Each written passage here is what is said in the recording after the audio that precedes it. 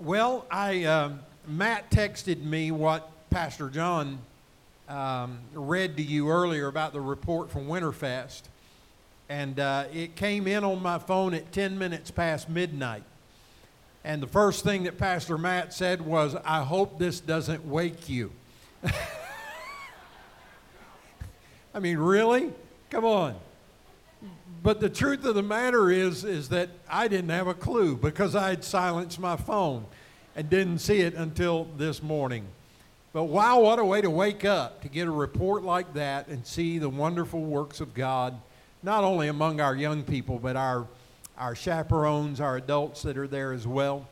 You know, maybe next year you'll be able to go with them and see the bears at the cabin and all that kind of good stuff and enjoy. I was told preliminarily that there were about 10,000 young people there in Pigeon Forge.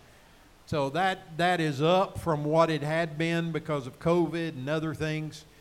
We have had as many as 18,000 when we were in Knoxville at Thompson Bowling Arena, but it's building back. You know, it takes a little while sometimes when things like that happen, but 10,000 is a great number to see so many kids worshiping the Lord and seeking the Lord. Someone asked me this morning, they said, "Pastor, have you ever been to Winterfest?" And before I came here to be your pastor, I was a state youth director for 15 years, served in Illinois and then Michigan and then West Virginia. And I went to every Winterfest during those times in various locations. We'd do 2 or 3 times a year go to Winterfest. And so, I've been to several of them through the years and got saved every time. I just, you can't go to Winterfest and not get saved or resaved, filled with the Holy Spirit. And it's such a powerful and wonderful thing to see our young people have the opportunity. And one of the things that Pastor Matt wanted me to share with you this morning, and I told him that I would, is how grateful that he is for your financial contributions this year. They were higher than they typically are because of some of the things, the fundraisers and what have you that we were able to participate in. And he said the increase in the finances for this trip was so appreciated, and it allowed some kids to be able to go that would not have been able to go any other way. So if you gave and you contributed in any way, we want to say thank you for that. You never know, your seed that you sowed financially may very well have been the key to a young person getting to go and to be in an environment where they felt comfortable in giving their life to Christ and being filled with the Holy Spirit. I tell you, those 3 girls that were in the video this morning, I want them to come back and act like that here when they're here. How many of you want that? It'd be all right with me if they just jump up in the middle of service and come up and say, "Pastor, is it okay if I pray this morning instead of Pastor John or you?" Or maybe somewhere down the road, one of them will say, "Next Sunday I'm going to be preaching. You can take the week off." That'd be all right with me, wouldn't it you? God is good. One thing that I've learned as I'm getting older, and I'm not old, but I'm getting older. Every day that we live, we're getting older. You know that, right? Is that God will do and God will raise up whatever young people He has to raise up to replace guys like me when my time comes to transition. I'm not there yet, and it won't be there anytime soon that I'm aware of. But I'm thankful that God already has a plan. And I'm thankful that this church will be in good hands. Should He tarry and not return for the church, it will fall into the hands of good, anointed young people. Amen? So thank you for all that you have done. I've been thinking this week about something that has just captured my heart a little bit. And so the message this week is one that I've entitled, How to Love Others. You know, this whole concept of love can be difficult at times. So how many of you know some people are hard to love? How many of you know that you may be hard to love? But you know, when I think about revival and when I think about the power of the Holy Spirit in our lives, you know, the Scripture tells us that love is one of those things that sets us apart from the world. And we're Pentecostals, and we like to talk about being filled with the Spirit. We like to talk about speaking in tongues as the Spirit gives the utterance. We like talking about miracles. We like talking about all the wonderful and powerful things that God does. But you know, the Scripture teaches us that one of the things that shows the world that we are truly disciples of Christ is not how fast we can run the aisles, and it's not how much we dance during praise and worship. It's not how much we clap our hands and raise our hands. Those are all good things. Those are all expressions of worship. But the Bible tells us that they will know we are Christians by our love. If you ever go to a church or you're a part of a group of people and you just sense that there's nothing there but tension and there's very little love there, then you can be sure that the Spirit of Christ is not among them. But when you see people that love one another, and love their family, and love their friends, and love their church, and love their God, and love everyone around them, it's a sure sign that the Spirit of God is alive and well within them. And I think one of the things that I love so much about our church is the love that you experience when you come here. It's just one of those places I don't have to spend time getting between people and refereeing and pulling you apart and hearing you complain and gripe and fuss at one another. I don't have to do any of that. And sometimes when I get with my pastor friends and I hear them talk, I just feel like I want to pray and intercede for them and thank God for me that I am not where they are, because they deal with so much of that kind of stuff. But we just don't deal with that around here. But it's easy to love your church brothers and sisters. It's easy when you come here and see people that you look forward to meeting and being with. It's easy for us to love one another. We've grown accustomed to one another, and it's not a hard thing at all. But how many of you know that sometimes it's hard to love our family? The ones that we live with day in and day out, sometimes it's difficult. Would you say amen to that? Sometimes that snotty old neighbor that lives next door to us can be just so difficult and so hard to love. Would you not agree with that? Sometimes we go to work and you may be working around other individuals, and if there are 10 around you, 8 of them are hard to get along with them and 1 of them you love. And you just find yourself so often in those situations. But I want you to see today from the message and from Scripture that one of our greatest challenges, but one of our most powerful ways of reaching others for Christ, is to simply to allow the love of Jesus Christ to flow through us. So I want you for the next few moments to share with me, and let's go through Scripture and see what God has to say about this. Before we preach, let's pray together. Father, thank you for this lovely crowd that is with us this morning.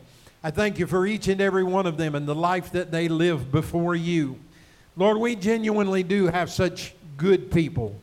I won't go so far as to say that we're perfect people, but Lord, we have people who love you, and they care about you, and they care about one another. So I pray that today, that as we talk about this idea of love, that you will help us to solidify the ways that we already love one another, but then to find new ways in which we can express love to those who are in our lives and around us. And Father, we'll be careful to give you praise. We ask it in Jesus' name. Amen. Why don't you turn to your neighbor and say, I love you.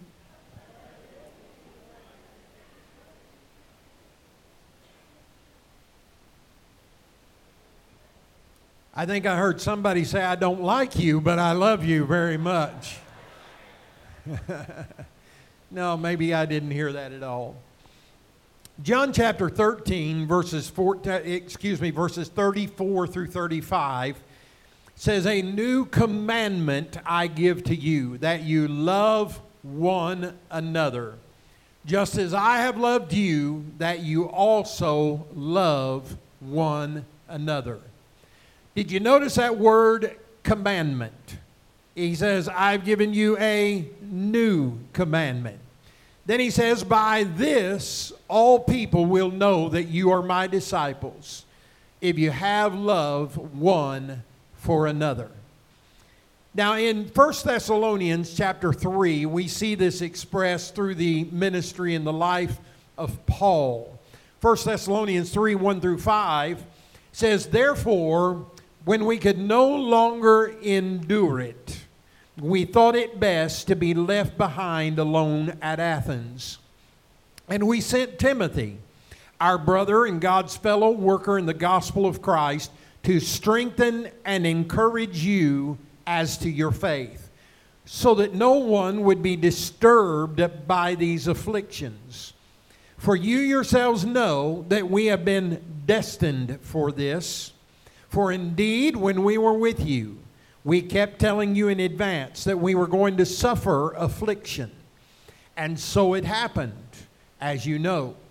And for this reason, when I could no longer endure it, I also sent to find out about your faith, for fear that the tempter might have tempted you, and our labor would be in vain. Now, here's the context for the 1 Thessalonians passage of Scripture. Paul had ministered among the Thessalonians. He was responsible for helping start that church there. And he had told them when he was there that because of their faith that they would suffer great persecution. It had not happened to them yet, but he said it will come in the future. And now at the time of this writing, not only is Paul suffering persecution, but he hears the reports back from the church at Thessalonica, that they too were experiencing great persecution. And so his heart was heavy for them. His heart was heavy because he loved them and he cared about them and he was concerned about their faith. And so there are four things that I want to point out to you about this love that we see not only in Paul, but through the life and ministry of Jesus. I have this year been asking myself the question as I go through Scripture and as I do my devotions, do I see Jesus in this? It may not have anything to do about Jesus or have his name even mentioned there, but I'm asking myself, can I see Jesus in this setting? And so today I'm going to talk to you not only about Paul, but how that in many ways Jesus expressed the very same love. So the first thing that I want to point out to you about Paul's love for the Thessalonians is this. He had a sincere affection for them. He really liked them.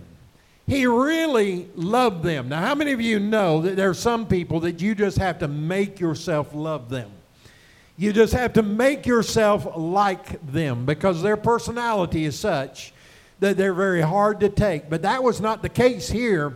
Paul sincerely loved them. And here's how we know this. In verse 1 of chapter 3, he says, therefore, when we could endure it no longer, we thought it best to be left behind at Athens alone. Now, I want you to notice that phrase, when we could endure it no longer. These are the words of Paul. So you can actually say when he said, when I could no longer endure it. Who is the we that he was talking about? He was talking about his ministry partners that were there with him in his setting. Silas would have probably been there. And then, of course, we know that Timothy was there because they were getting ready to send Timothy to the people. And so that we know that there were some people around him. And Paul was saying that when we had considered your circumstance, when we considered your difficulty, when we considered your persecution and the hard times that you were going through, we got to the place where the burden for you was so heavy that we finally came to a place where we said, I can't endure it anymore. We can't just say that we love them. We can't just say that we're praying for them. We can't just say that we're going to lift them up and encourage them and edify them. We've got to get some boots on the ground, and we've got to go to where they are so that we can lift them up. Listen, church, it's not good enough for us to say that we love the world. It's not good enough for us to say that we want our children to be saved. It's not good enough for us to say that we love our spouse. We've got to put boots on the ground, and we've got to express the love of Christ to them in such a way that it will be transformational in their life. He said, I got to the place where I was thinking about it and praying about it and burdened about it to such degree for you that I couldn't endure it anymore. I just made up my mind that it's not enough for me to just do this. I have to do something significant that will show the love of Christ to them. And Jesus demonstrated the same kind of thing. In John chapter 13, verse 1, it says, now before the feast of the Passover, Jesus, knowing that his hour had come, that he would depart from this world to the Father, having loved his own who were in the world, he loved them to the very end. Has there ever been anyone in your life that you just felt like, I'm tired of loving them?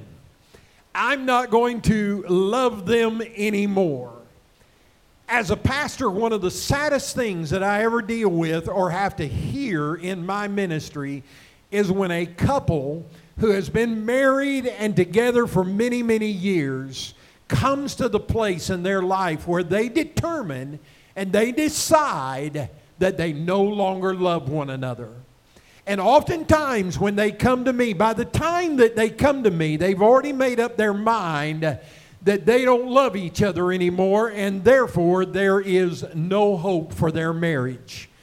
And what I always try to get them to see is that the Lord himself is able to resurrect the love that has always been there and no doubt still is there if they could just get past themselves.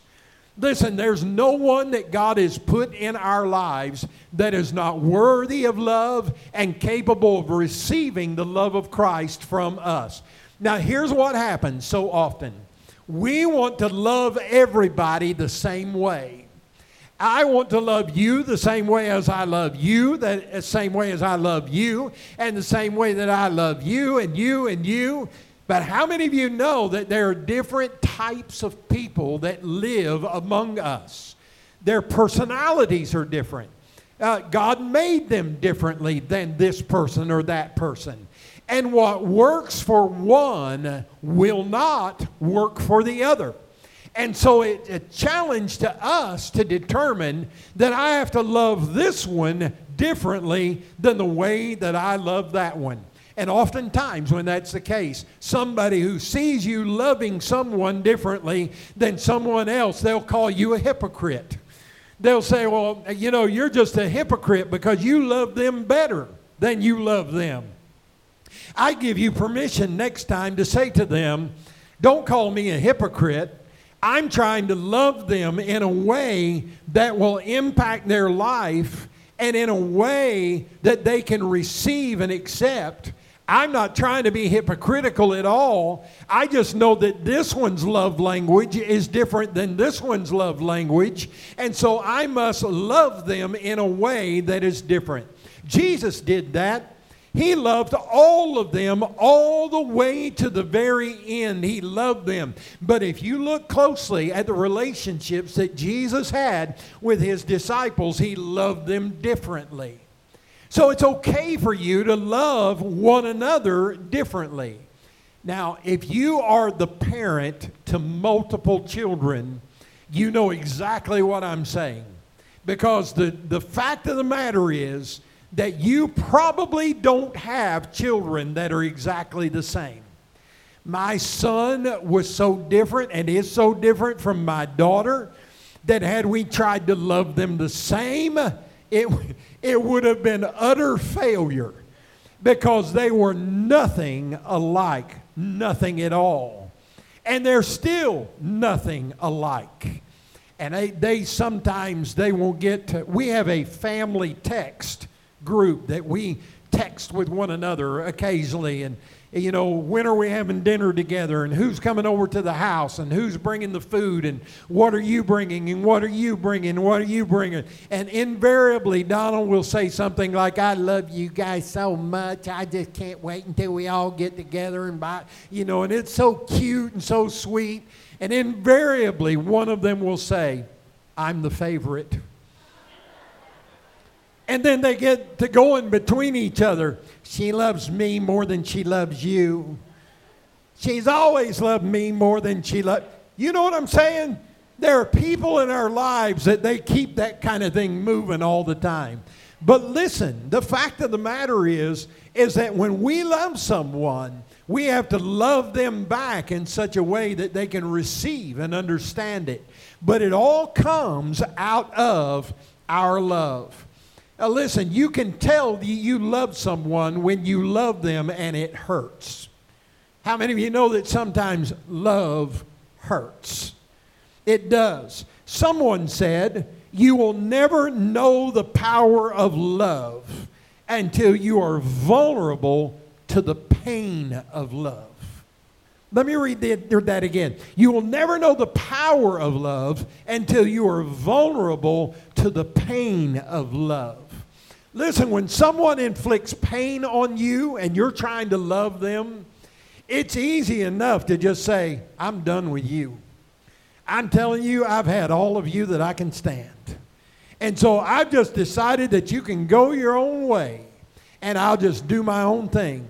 But how many of you know that in those moments of pain, when someone has inflicted pain upon you, it really is one of those moments when you've got to make up your mind that I love you so much that I'm going to dig in here and I'm not going to give up on you, even when it seems like that this relationship is a total loss. I'm going to keep on loving you because I love you that much.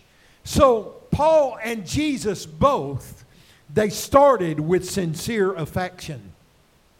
Now, the second thing that we see here in this passage of Scripture is what I'm calling a deliberate sacrifice. Now, how many of you know that sometimes sacrifice has to be made, but it's not made by choice? Sometimes people inflict things upon you, and it causes you have to respond differently or live differently. It's not what you would have chosen to do, but it's something that you had to do because the circumstance called for it. And because of your love for them, you were willing for that sacrifice to become yours. But that's not what I'm talking about. What I'm talking about here is when Paul made up his mind that I am going to do something deliberately. I'm going to make up my mind and I'm going to discover what it is that I need to do that will impact the lives of these people that I love so much. And so what it is, we see it in verse 2. He said, and so we sent Timothy, our brother and God's fellow worker in the gospel of Christ, to strengthen and encourage you in your faith. So now Timothy was a son of Paul. He is a spiritual son of Paul. And Paul loved having people around him. If you look throughout the life of Paul, Paul always had somebody close to him. He always had somebody that he was mentoring, that he was trying to teach the ways of the kingdom. He was trying to teach them how to walk and how to minister and how to love and how to lead. And he always had somebody around. I can kind of relate to Paul because I've kind of always been, I'm not a loner. I like to have people around me. In all of my ministry, I've tried to have younger people and young ministers and staff members that are around me because I can see the vision. I'm pretty good at that. I can see the vision. But I have a hard time pulling the vision together. And so what I have to learn to do is I have to learn to give the vision to someone who has the skill and the ability and the desire to make the vision happen. I remember when I was state youth director in Michigan, the overseer came to me, called me into his office one day, and he said, I am getting ready to be some places and do some things, and he said, it's going to take me a good amount of time to get this done. And he said, so I'm going to need for you to do my job while I'm away from my post and while I'm doing other things. And he said, I've invested in you the previous 2 years, and you know what needs to be done. And I have confidence in you, and I believe in you, and I'm not going to worry about it. I'm going to sleep well at night because I know that I have trained you and raised you up to do the things that need to be done. And I kind of looked at him as a little bit overwhelmed because I knew what his job was and what it entailed. And so I said to him, I said, all right, here's the deal. I will do what you're asking me to do, but I need to have access to all of your secretaries. I said, the one that I have is a good one, but she isn't good enough to do all of these jobs by herself. She's not capable. And so he looked at me and he kind of giggled a little and he said, whatever I have, you have. So just do the job. And he went and told all of the secretaries, the bookkeeper, the secretary, the evangelism secretary, everybody said, you now report to him. And I thought, man, I feel kind of powerful right now in this moment. I feel like there's nothing that I couldn't do. But the reality is that just like I was going to work to alleviate his burden and to make him look good, all these people in the staff, that they're going to be working with me as I work with him so that we can labor together to get the job done. So what I'm saying is that there are times that we have to do things that are tangible in order to lighten the burden upon those who are having a very difficult time. And so he said, I would really like to keep Timothy here with me. Timothy's my man. Timothy is my right-hand man. Timothy is the guy that I turn to. Timothy is the guy that I pray with. Timothy is the guy that I hang out with. Timothy is my son in the faith. Timothy is my greatest blessing. He said, but when I thought about you and your difficulty and the hardship that you were facing, I realized that it was more important that I send Timothy to you than it would be for me to keep Timothy for myself, even though he would be a great blessing to me. What I'm saying to you is there are times that we have to determine how willing are we to sacrifice for someone else who is in need. One of the things that I love about our church is a willingness to rise to the occasion when someone is in need.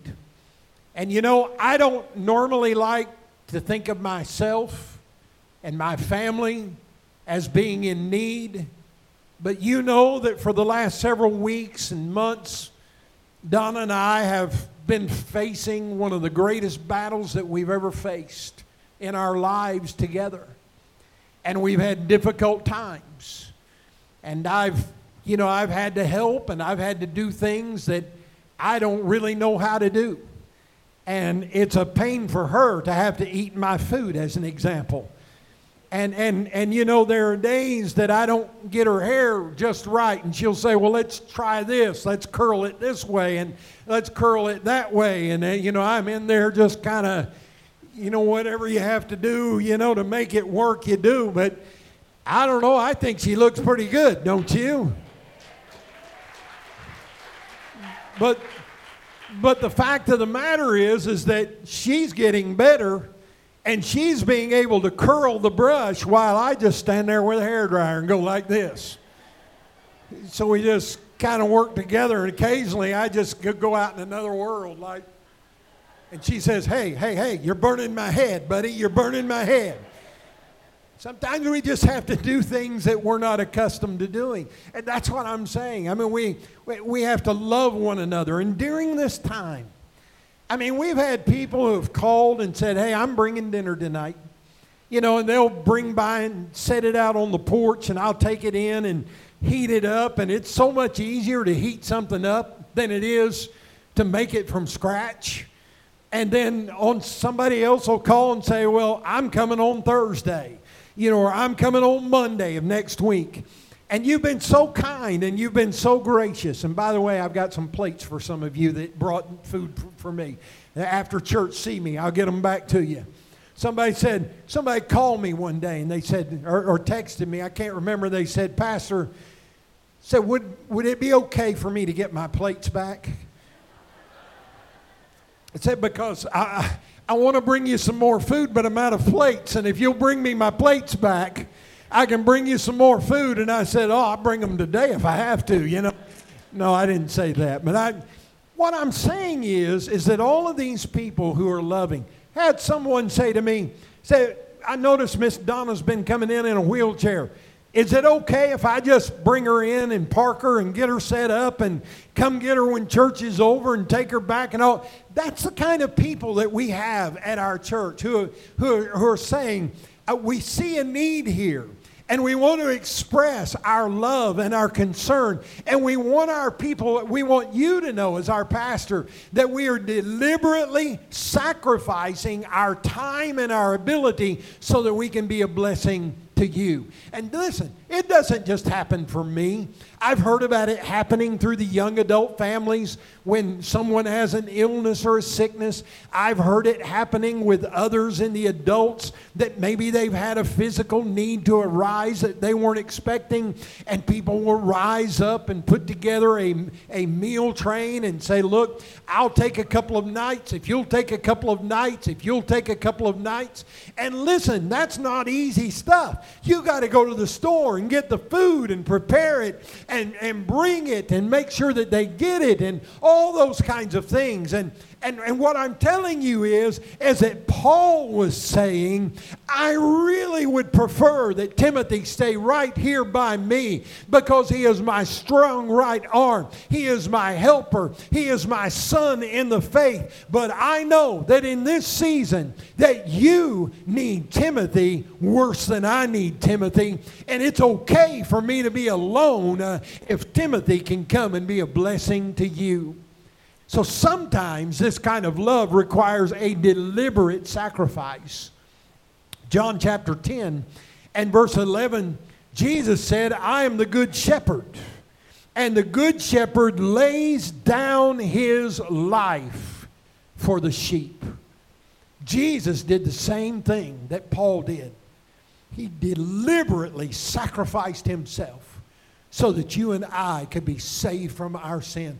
Aren't you glad that Jesus loved us that much? Aren't you glad that he was willing?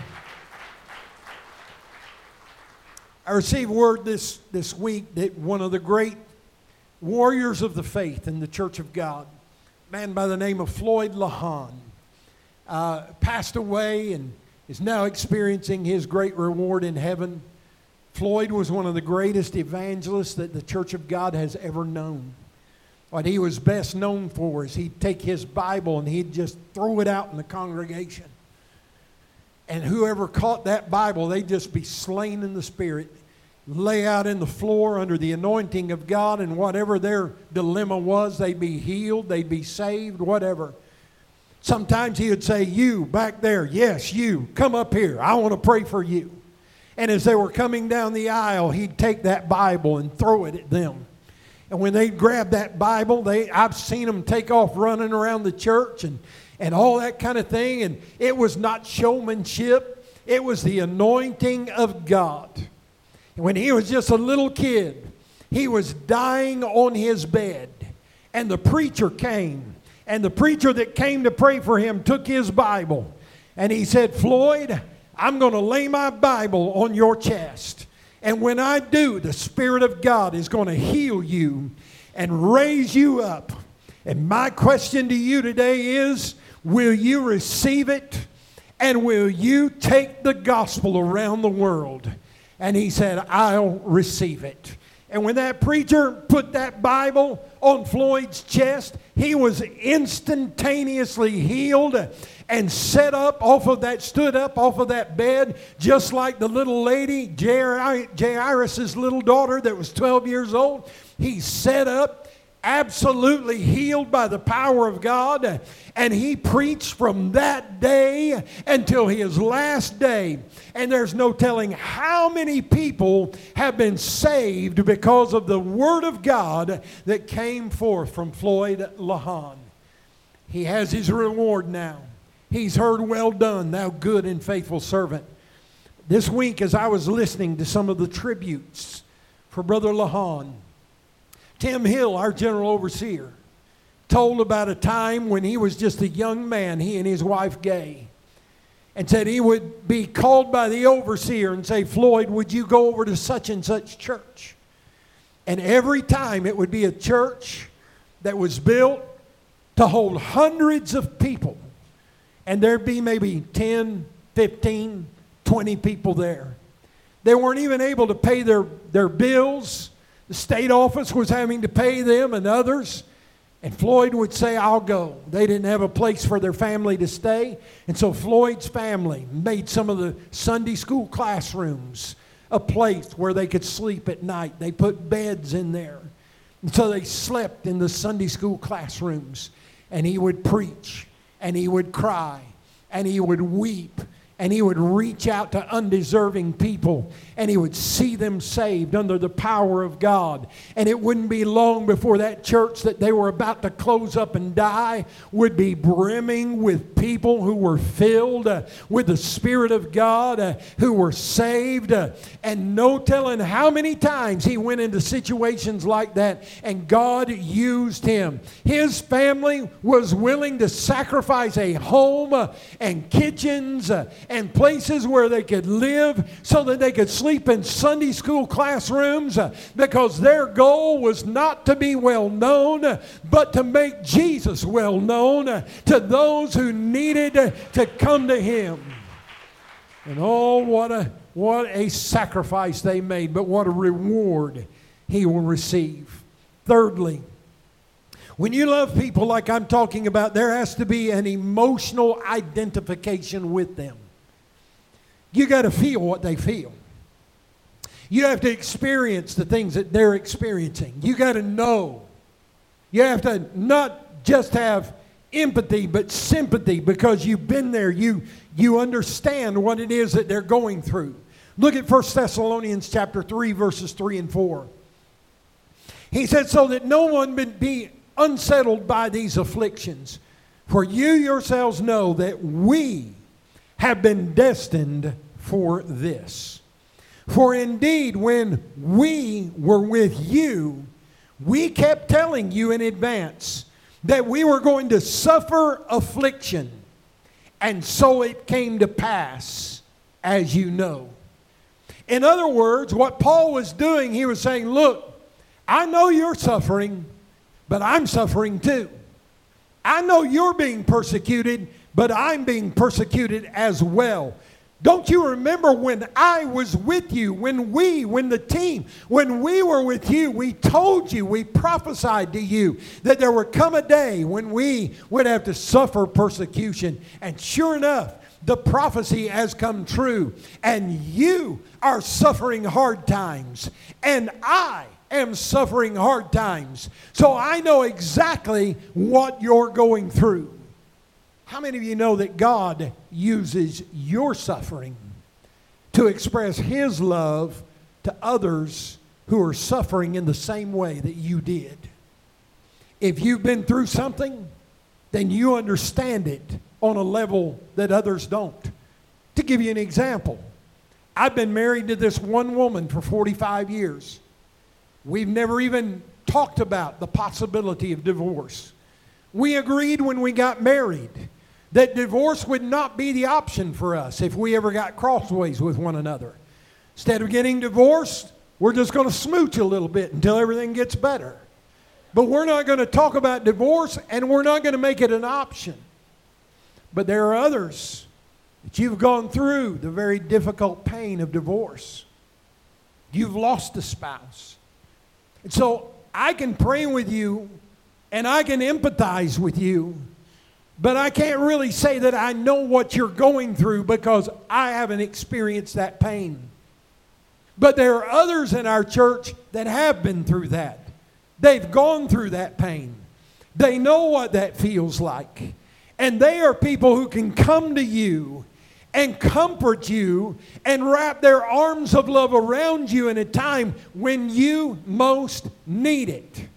Listen, let's not be so proud that we're not willing to go to people who have been through what we've been through so that they can help us and give us the courage to stand strong and say, if you made it, and if you made it, then with the help of God, I can make it too. Amen. So we've got to learn to identify. Jesus did the same thing.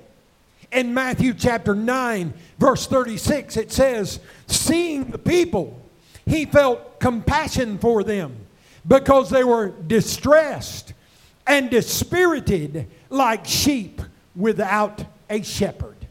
Listen, there's not anybody who feels our pain any greater and deeper than Jesus himself. He was afflicted in every way, like as we are, yet without sin. Jesus knows what you're going through. Jesus knows the pain that you feel. Jesus knows when you feel lonely. Jesus knows when you feel desperate. Jesus knows when you want to give up. Do you remember the Garden of Gethsemane when Jesus prayed to the Father and said, Lord, if there be any other way for this to be done, let this cup pass from me. But nevertheless, not my will, but thy will be done. Listen, church, Jesus knows what you're going through. He feels it. He understands it, and he is able to comfort you. And many times, the way that he will comfort you is through other believers who have suffered in the same way that you are suffering. Be open to that ministry. Someone said, we will all suffer, and therefore we should all be able to identify with each other. God set the itinerary for your life, and he made suffering one of the destinations along the road. Preaching that doesn't prepare us to suffer is not interested in our survival. If Jesus and Paul preached suffering, if Peter and everyone else preached suffering, then how can I edit it out of the Christian contract?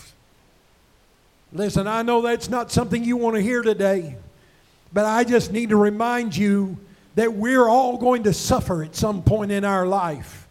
It's not always going to be, as my dad used to say, hunky-dory, whatever that means. It's not always going to look good. It's not always going to be pretty. It's not always going to feel good. It's not always going to be a blessed day in the sense of what we feel. But listen, just because we are destined to suffer doesn't mean that we are destined to be defeated. No, we are not defeated. In Jesus' name, we are more than conquerors through Christ. Amen. Give him praise in the house today. Hallelujah. And then the last thing that they did is they provided in action and attitude protective actions for their lives. Notice verse 5. For this reason, when I could no longer endure it, I also sent to find out about your faith, for fear that the tempter might have tempted you and our labor would be in vain. There were two things that Paul was concerned about. And the first is he was afraid that they would give up on their faith. I can relate to that as a pastor.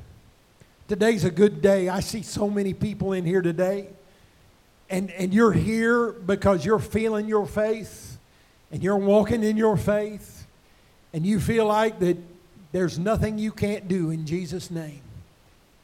But as I look across this room, I see some of you that I know that you go through dark periods of doubt. You don't even remember or know if you're saved anymore. Listen, that's the devil talking to you. When you were saved, Jesus came to your aid and to be your salvation and your deliverer. But you got to hang in there. Listen, you don't just come to church for a few weeks because it feels good and then decide, that's not really for me. No, you got to hold on to your faith. I've said this for years. You don't really have to have faith when everything's going well. All you have to do is just be able to run the race. But listen, when everything starts to fall apart and when doubt starts to seep in and when you begin to wonder whether or not faith in Jesus Christ is the right way to go, let me tell you something. That's when you got to have faith. That's when you got to rear your shoulders back and say, Satan, you got to get behind me. I'm going forward in Jesus' name. When I see you struggling as a pastor, I pray for you harder. And I pray for you more intensely. And I pray for you more frequently because I know you're struggling with your faith. And that's what Paul is saying to these Thessalonians. He's saying, I know that you're struggling with your faith right now because of the difficulty and the persecution. But listen, I'm praying for you. I'm believing for you. I'm sending Timothy to you so that he can bolster your faith and so that you will not give up on your journey of faith. Now listen, your pastor's telling you right now, don't give up. Keep going. You can make it through the Word of God, through the blood of the Lamb and the word of your testimony. You can overcome. I believe that today. And then Jesus, listen, Paul didn't say, if you were to read his prayer, Paul didn't say, I had to make sure that the enemy didn't hurt your feelings or that the enemy didn't hurt your body. But instead, Paul said, I had to make sure that the enemy didn't hurt your faith. You know, we get so obsessed with earthly blessings. I want to be healed. I want to be blessed with a new job. I want to make more money. I want to have a bigger house. I want to have a great name. I want people to know who I am. We want people to pray for our success. Now listen, Paul said, I'm not praying for any of that. That's not what I'm asking for. I don't care at this moment if you're successful or you're not. I don't even care if you're healed in your body or not. I'm praying that you will not give up on your faith because that is the most important thing that you can hold on to. Jesus in John 17 in verse 12 says, while I was with them, I was keeping them in your name, which you have given me. And I guarded them, and not one of them perished, except for the son of perdition. He's talking about Judas there. So the scripture could be fulfilled. Listen, we're all going to suffer in this life. We're all going to go through difficulty. As much as you don't want to hear it, there are going to be times that we're going to be sick in these bodies. There are going to be times that we don't have answers that we'd like to have. There are going to be times that we have relationships that are just absolutely wearing us out. We're going to have all these things come against us, but we have to be determined to stay firm in the faith, knowing this, that if we can make it through this situation, if we can make it through that situation, if we can make it through, then God can give us the victory so that we can then take our experience and share it with others who are going through difficulties and help them to be victorious over all. Our faith. A man by the name of Romel Williams said this. I like it. He said, you can make it limping. Just ask Jacob. Because your limp is necessary to show you how to depend on God. You can make it limping. You can make it barely getting by. You can make it as long as you hold on to your faith. You say, why would you tell me something like that? Because here's the deal. There's coming a day, and it won't be long. I believe Jesus is coming again soon. He's either going to take us by way of the grave, or He's going to take us by way of the rapture. But when the rapture takes place, or when your death date comes, you may limp into the hospital. You may limp into the car, into the ambulance. But the minute that you draw your last breath, your limping days are over. Because when you find yourself in the presence of the divine healer, Jesus Christ, your body will be whole. Your relationships will be healed. Everything that is bad about your life today will suddenly be good when you're in the presence of Jesus Christ. Hallelujah. Well, I'm finished. But I want us to pray together today. And here's how I want us to close. I want you in just a moment, as they begin singing or he begins playing, if there's someone that the Lord has laid on your heart to pray for and to love with this kind of love that I'm talking about today, I want you to come to this altar this morning and stand in for them. I want you to come up here and I want you to pray and call their name. You say, well, what if I need to be blessed? You know, the best blessings I've ever received in my life was when I was serving or blessing someone else. God knows how much you need to be blessed. God knows what you need today, and He'll bless you. But what I want us to do is to bless our families and our loved ones.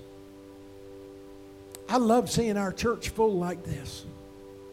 But you know what? We could have 2 services and do this again if just our families got saved. Just our kids got saved. If just our prodigals came home, we wouldn't have enough room in here to seat everybody. But it all starts with prayer and love. And I want people to know that I'm a Christian, not because of how high I can jump and how loud I can scream, but because of the love that comes out of my life toward them. Will you stand with me this morning? And I want you to come on down, find a place, and as soon as you get here, just start calling out names of people that you love, family, friends, neighbors, children, spouses, aunts, uncles, mean old neighbors, people that it's hard to love. Just come on down.